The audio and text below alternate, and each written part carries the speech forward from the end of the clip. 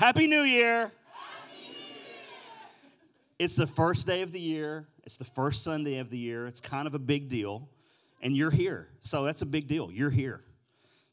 And it's on days like this, I feel a little bit of pressure sometimes. And I feel like pressure, what I'm going to preach. This is a big deal. It's the first day of 2023. And I don't want to just like mail it in. It's got to be good. And so I came up with a lot of different things I could preach on today. And I didn't settle on any one particular thing of these, but I do want to share with you these ideas I had for this first Sunday, this first day of 2023. The first one was this: 2023, the year of the nap. The year of the Sabbath. How about this one? 23 reasons why Jesus is coming back in 2023.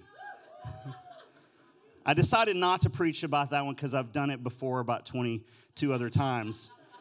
How about this one? Crossing the Jordan in the year of Jordan. Some of y'all will get that on your way home. Here, I'm going to step on somebody's toes on this one. Better understanding God's will for your life by better understanding your Enneagram number. I thought there'd be more laughs than, oh, that was painful. How about this one? 2020 vision, part 3. But Aaron is sitting there looking at me like, actually, that would be part 4, right? 2020, 21, 22, 23. Okay. He's a brilliant mind. What year is it? 2023. Duh. No, more like 2020 free. Dumb. Anyway, okay. How about this one? Let's do some numerology. 2 plus 0 plus 2 plus 3 equals 7, the year of perfection.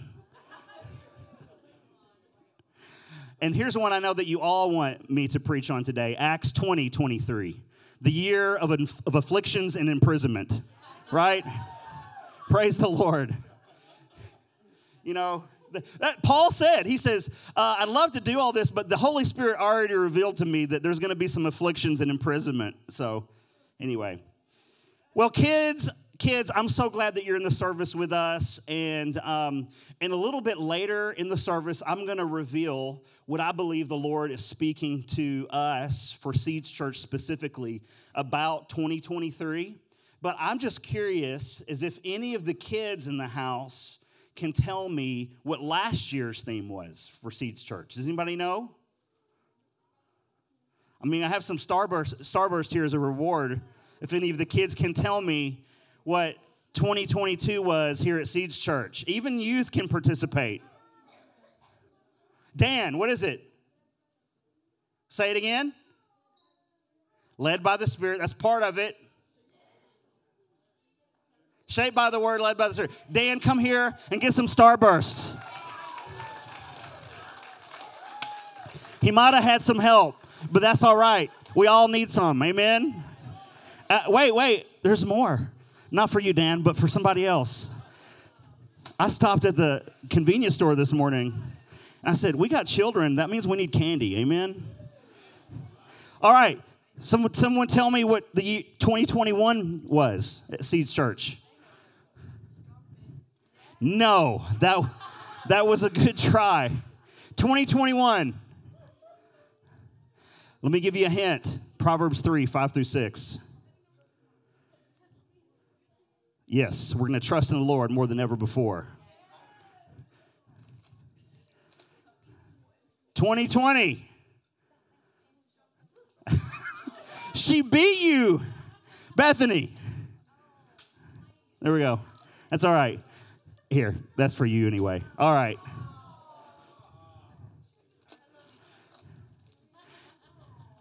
I got Reese's and some regular M&Ms here, but I'm out of questions, so anyway. How about this? In just a second, we're going to be in Exodus chapter 33. Can anyone tell me who's the star, besides the Lord God, Yahweh? Who is the star of that chapter? Moses. Love it. Right there. And here, Rowan, this is just for shooting your hand up at the exact same time. Okay. Give these kids a hand clap.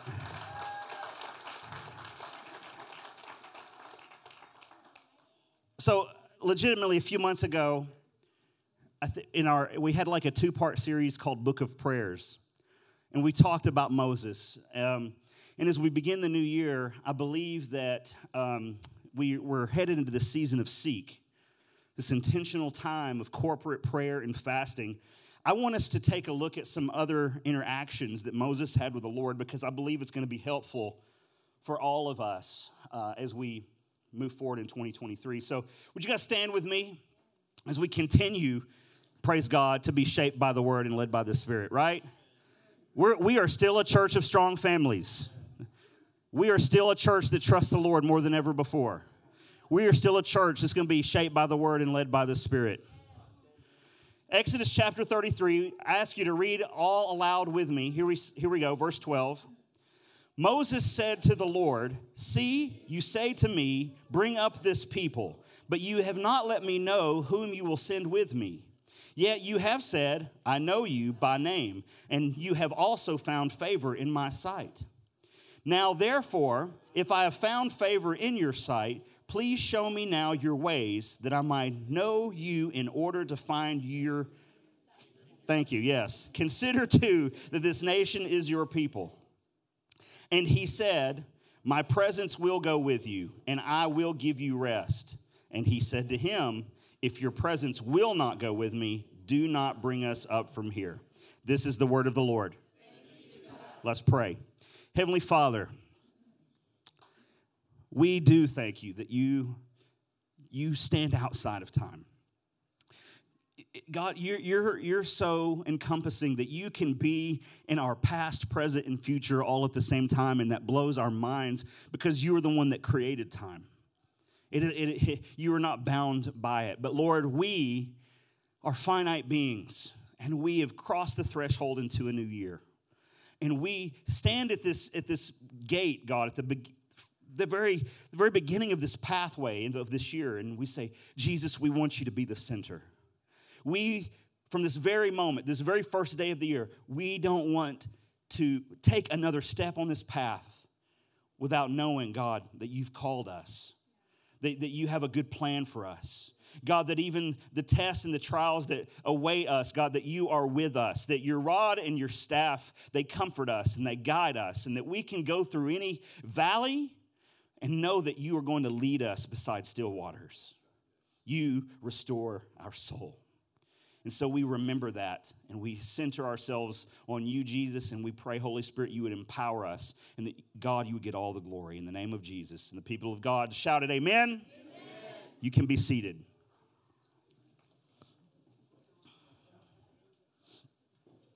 I got friends texting me. They must not be at church this morning. So anyway, bless their heart.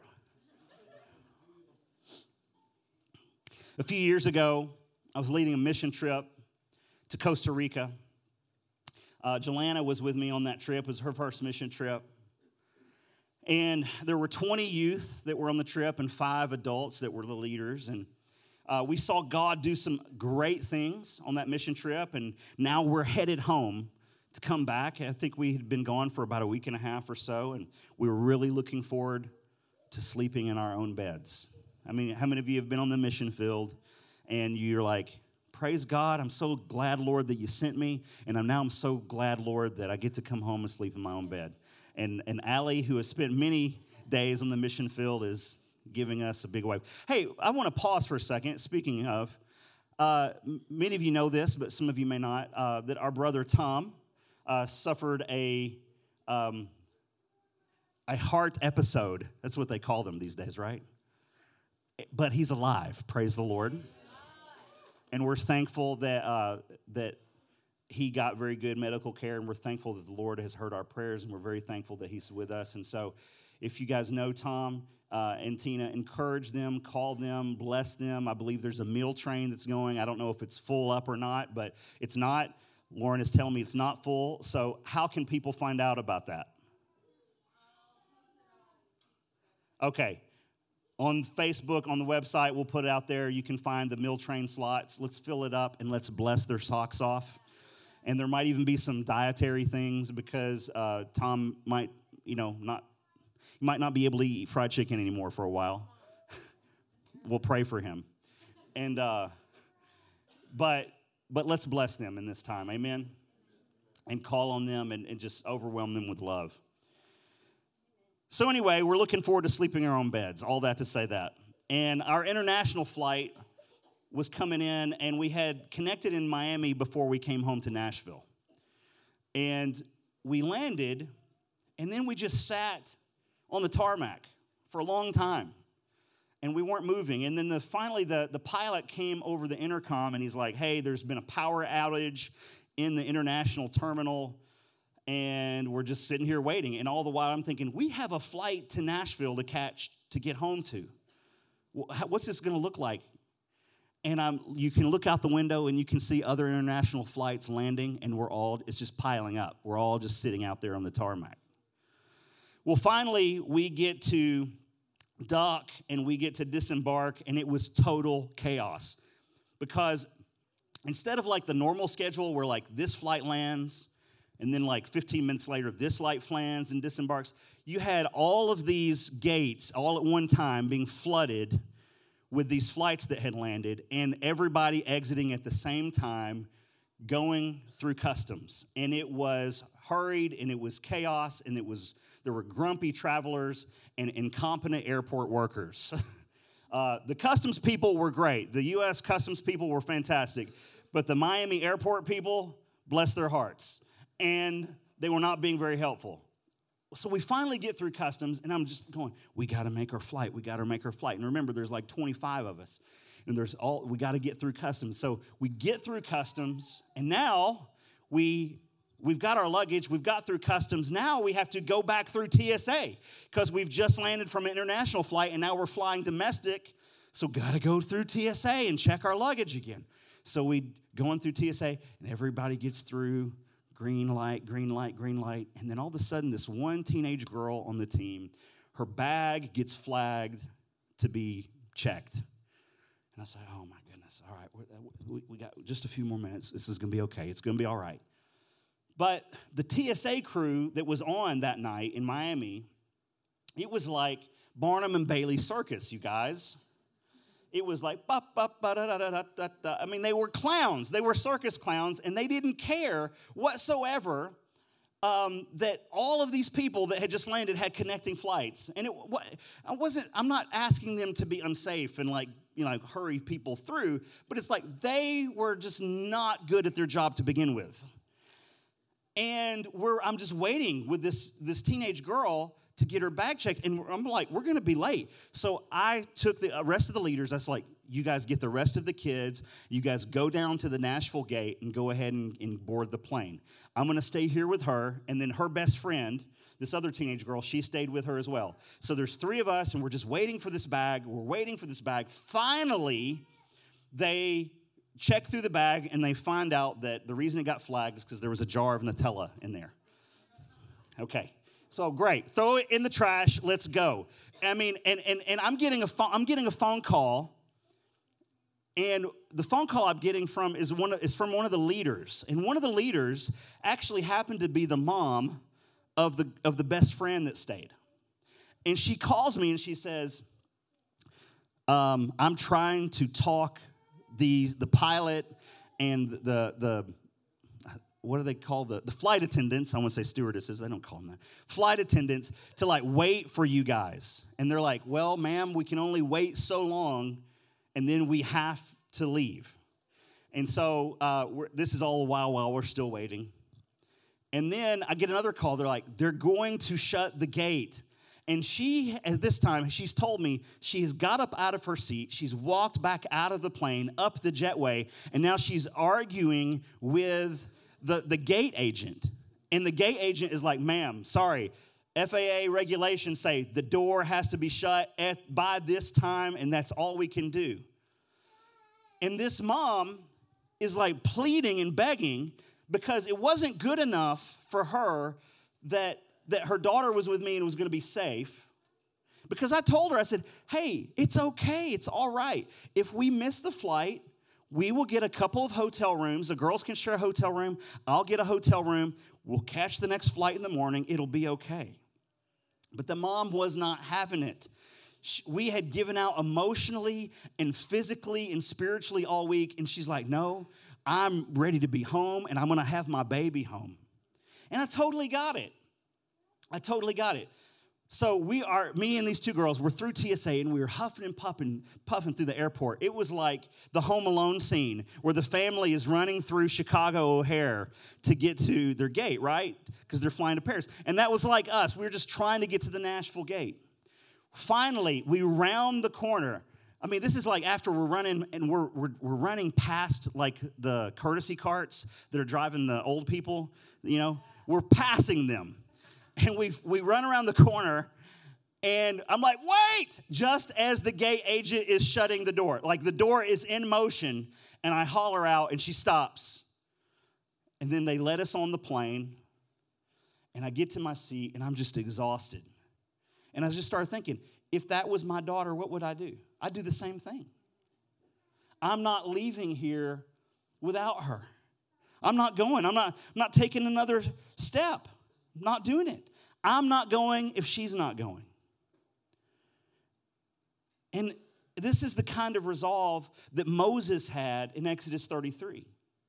He prays, God, I'm not going if you're not going. I don't want to do this if you're not in this. I want to share with you the Message paraphrase of this passage. In Exodus 33, verse 14 through 16, God said, my presence will go with you.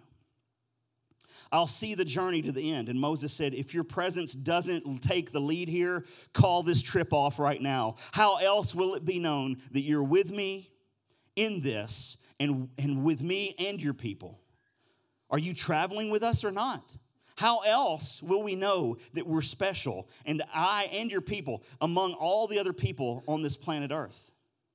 And Moses is saying, God, more than anything, I want your presence. And I want myself and I want the people to be known and marked by your presence. You know, there's a lot of things that our church could be known for.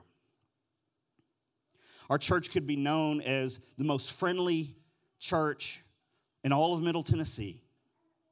And that would be awesome to have that reputation. Our church could be known for having solid children's ministry and youth ministry, for like really raising up kids to be disciples of Jesus. And that would be fantastic to be known for that. It'd be good, and I want to be known for that.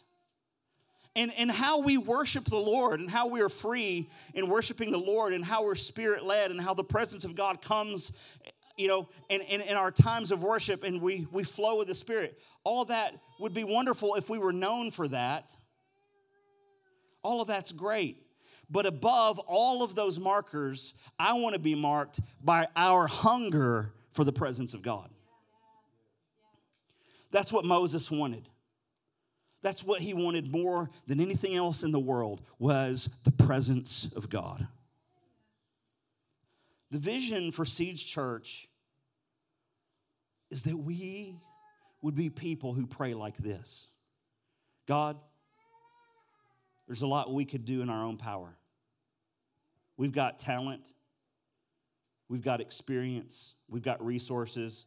But God, if your presence doesn't mark us, then we don't want to go. We just want you. We just want you. God, your first place. God, we want your presence more than anything else. God, we desire you. We're desperate for you. We're passionate for you. It's you above anything or anyone else. That's what Moses was saying in Exodus 33. And if we look at Moses' journey, we see this history of prayer that he has with God that led actually up to this moment in Exodus 33. We can see how powerful that prayer was because Moses had already been forever marked by the presence of God. He had already tasted and seen that the Lord was good. In Exodus 3, Moses encounters God in the burning bush. And God didn't tell Moses to go into Egypt because, like, Moses, you got it, bro. You're strong enough. You're tough enough. You're smart enough. You're skilled. That's not what the Lord told Moses. God said that it didn't have anything to do with Moses. It didn't have anything to do with his abilities or expertise. It had to do with God's ability. And the Lord said, Moses, don't worry, I'll be with you. And then in Exodus 13, God's presence is leading the Israelites out of Egypt with a cloud by day that's giving them relief from the hot sun, and then fire by night that's bringing them warmth during those cold desert nights. And it's the manifest presence of God that is leading Moses and the people. The presence of God is what they have their eyes on. They're experiencing the power and the presence of God at every turn. God is at work. God is with them. And we see how God providing them for them with food and for water. And it's supernatural experience after supernatural experience. And there's God activity, and it's the presence of God is there. And it's what they're becoming dependent upon. In Exodus 14, Pharaoh decides, you know what? I made a mistake. I let all of my Israelite slaves go, and I want them back. And he's probably the most powerful man on the planet at this time in history. And so if you're the most powerful man on the planet, I would assume you would have the most powerful army. And he sends his army after the Israelites. But God causes the Red Sea to split for the Israelites, and they're walking through the seabed on dry ground with a wall of water on this side and a wall of water on this other side. And this is not make-believe fairy tale stuff. This happened. Boys and girls, do you realize this? These are the miracles of God. This is the God that we served, who split the Red Sea and allowed 3 million Israelite slaves to escape those who pursued them. And at just the right time, after the Israelites had crossed and the armies of Pharaoh had come through, God caused the walls of water to collapse and cave, and he rescued the Israelites. Supernatural experience. After supernatural experience, they're becoming dependent upon the presence of God. Exodus 24, we see Moses entering a season of seeking God, seeking the presence of God, seeking direction from God, building relationship with God. And that's exactly what we're going to start doing next Sunday. This is what the 28 days of fasting and praying is about. We're going to read a chapter of Matthew every day. We're going to seek the face of God. We're going to draw near and develop greater intimacy with God. And in Exodus 24, Moses ascended Mount Sinai, and the presence of God descended and met him. Imagine what that would have been like for Moses. How powerful would that have been? How amazing would that have been? 40 days and 40 nights in the presence of God. And during the 40 days, during Moses' time of seeking the Lord, spending this time in his presence, I don't think that Moses was bothered by not being up to date with the latest news. I don't think he was checking his news app. Well, let's see what Fox News says here. I've got to turn on the news at the first thing in the morning, or I got to check the news now. I don't think Moses was worried about that. I don't think he was worried about the score of the game. There's been a lot of great football on, especially on Friday when Tennessee beat Clemson. Praise the Lord. But I don't think Moses was thinking about that, because the presence of God is incomparable. Shout out to Alabama for winning also yesterday. Anyway, got to root for the conference. I don't think Moses is worried about how many likes or comments that he got on his Facebook post or his story. I don't think that Moses was worried about missing his favorite foods. Or, man, I'm fasting caffeine. I got to get that coffee. I can't wait. Just Day 41, Jesus, just help me get through day 41. I'll get that coffee again. I don't think that's what was on Moses' mind. I think he was okay with being consumed by the presence of God. So Moses develops this history with God. And it builds up to his prayer that we read in Exodus 33. And he's seen the works of God, and he spent significant time in the presence of God. So now we can see where Moses is coming from when he says, God, if you're not in it, then I'm not either. If your presence isn't with us, then I'm not going. If your presence doesn't mark us, if it doesn't distinguish us, then I don't care. I've been spoiled by your presence. I've been forever ruined and changed by your presence. Life as I knew it before, in my own strength, it's gone. And I'm not going back to the old way. And my prayer for you and for me is that we spend this 28-day season of seeking God in the place of prayer and fasting and reading God's word, that we would be dissatisfied with the thought of going back to what it was like before we started the 28 days. Not that the 28 days would be like just a respite of like, okay, we're going to do this little thing and then it'll go back to normal afterwards. No, but in 28 days, God, I want to be changed. I want to be different than I was on January 7th. And I don't want to go back to that. You got to get desperate. I want to encourage us. Let's develop our own history with God. And stop letting it be just secondhand information. Thank God for the word. Thank God for the truth that's here. But I don't just want to know about it theoretically. I want to experience it and let it be alive in my life. I'm glad for what God's doing in Joshua's life, but I want to know what God's doing also in my life.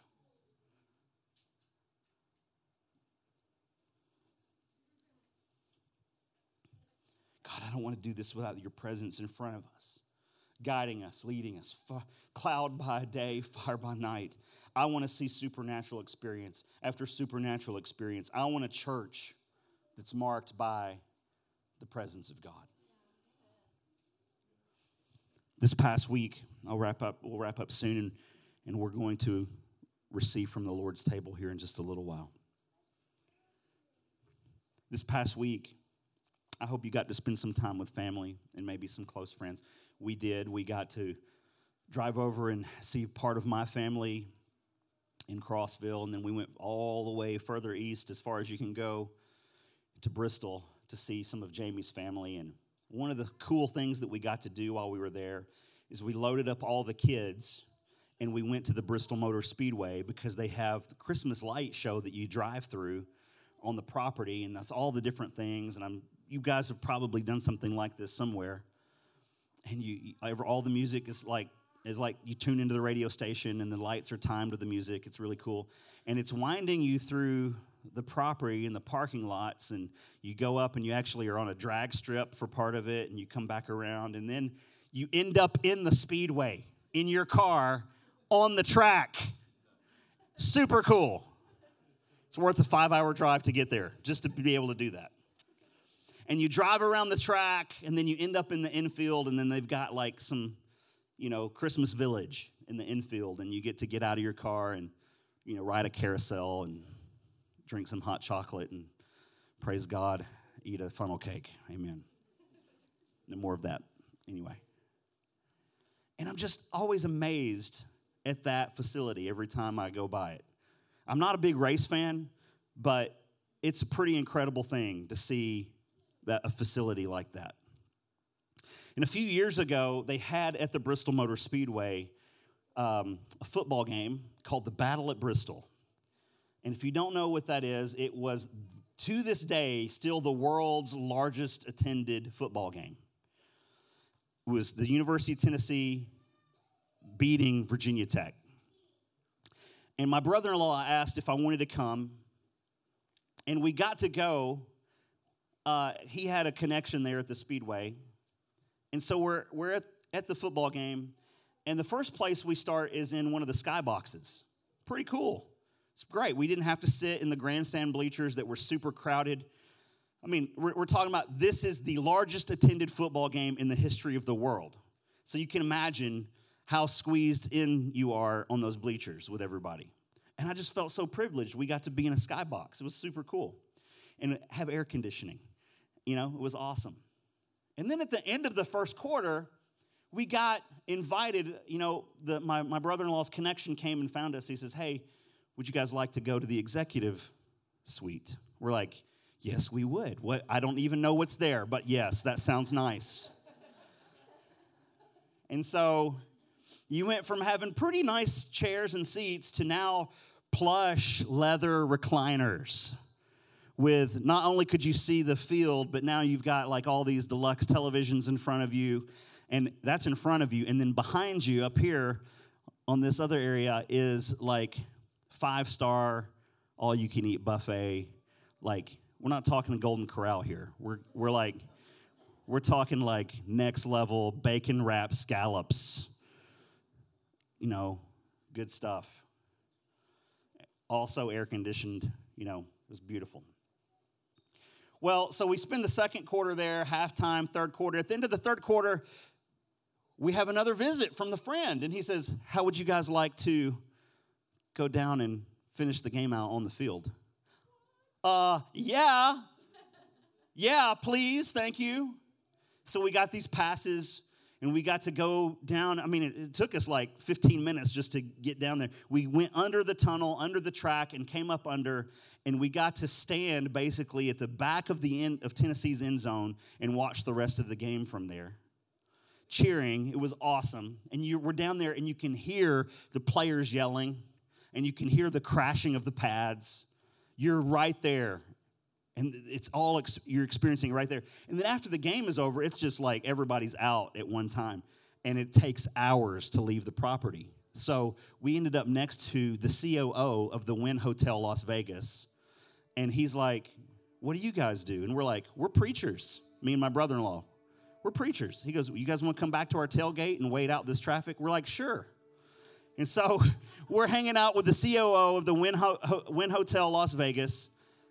He's there because, you know, it was a big game to bet on.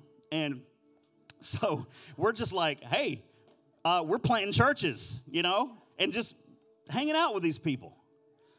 And it was an incredible experience. And there's been talk about a battle at Bristol, too. I don't think there's a date set yet, but there's talk about, okay, we're going to do another football game like this. And my brother-in-law and I have been talking about, man, we should plan to go again. But here's the deal.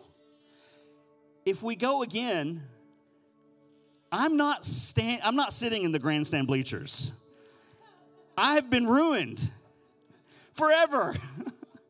I have experienced the executive suite. I have experienced what it's like to cheer for my team from the back of their end zone. I'm not, if it's like going to sit back in the grandstand bleachers with the crowds of people, that's great, but I can't do that anymore. I'll just as soon watch it on television from my house, from my couch. And you guys see, I've spent time in the presence of God. And I've seen him at work. And I've experienced the supernatural, and I don't want to go back to the way that it was before. I'm forever ruined by the presence of God. God, above everything else, I want you. I'm not going without your presence. I'm coming after you. I'm going your way. I'm desperate for you. I'm seeking you. I'm drawing near to you. I'd rather be in the wilderness with your presence than be in the promised land without your presence. Do you hear that? Show me your glory. And so as we begin 2023, let's be people that hungers and thirsts for the presence of God more than anything else. And I know that as we set our face to seek God over these next 28 days, starting next week, that as we draw near to God, that he will draw near to us. We have that promise from the scripture. James chapter 4, draw close to him, he'll draw close to us.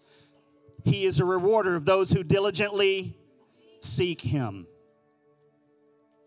We live in a culture, guys, where it is actually easy for us to settle for something less than nearness to God.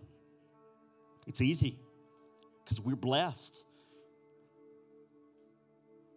And we have entertainment and all kinds of distractions at our fingertips. And we have the comforts of this life in this world. And it's easy to settle to be somewhere else than where God's inviting us to. But I say, let's go to the mountain. Let's go. Let's get ruined by his presence.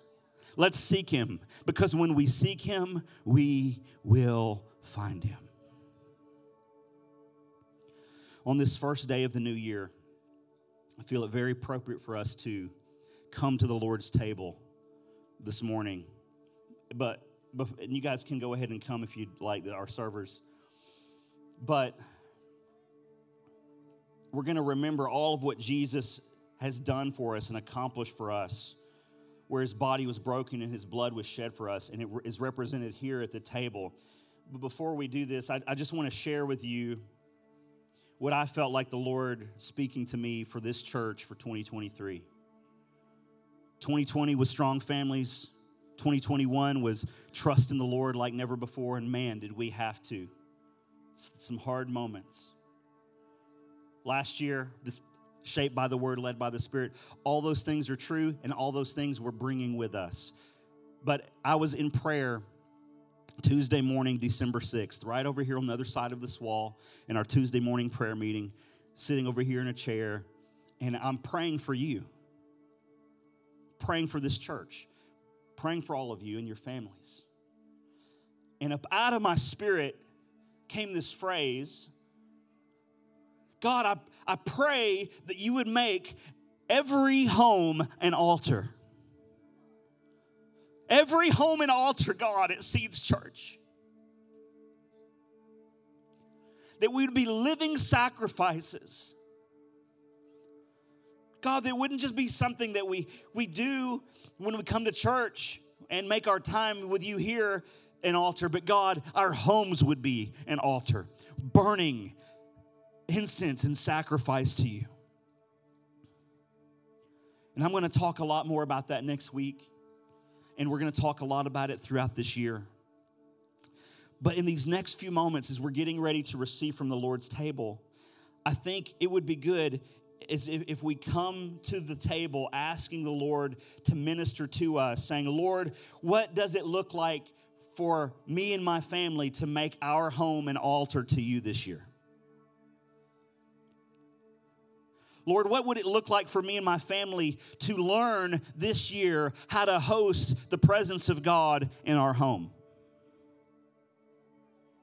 What does it look like for me to draw near to you? What does it look like for you to say to God, God, I'm not getting on that plane without you? What does it look like for you and your family to be consumed with seeking God above everything else?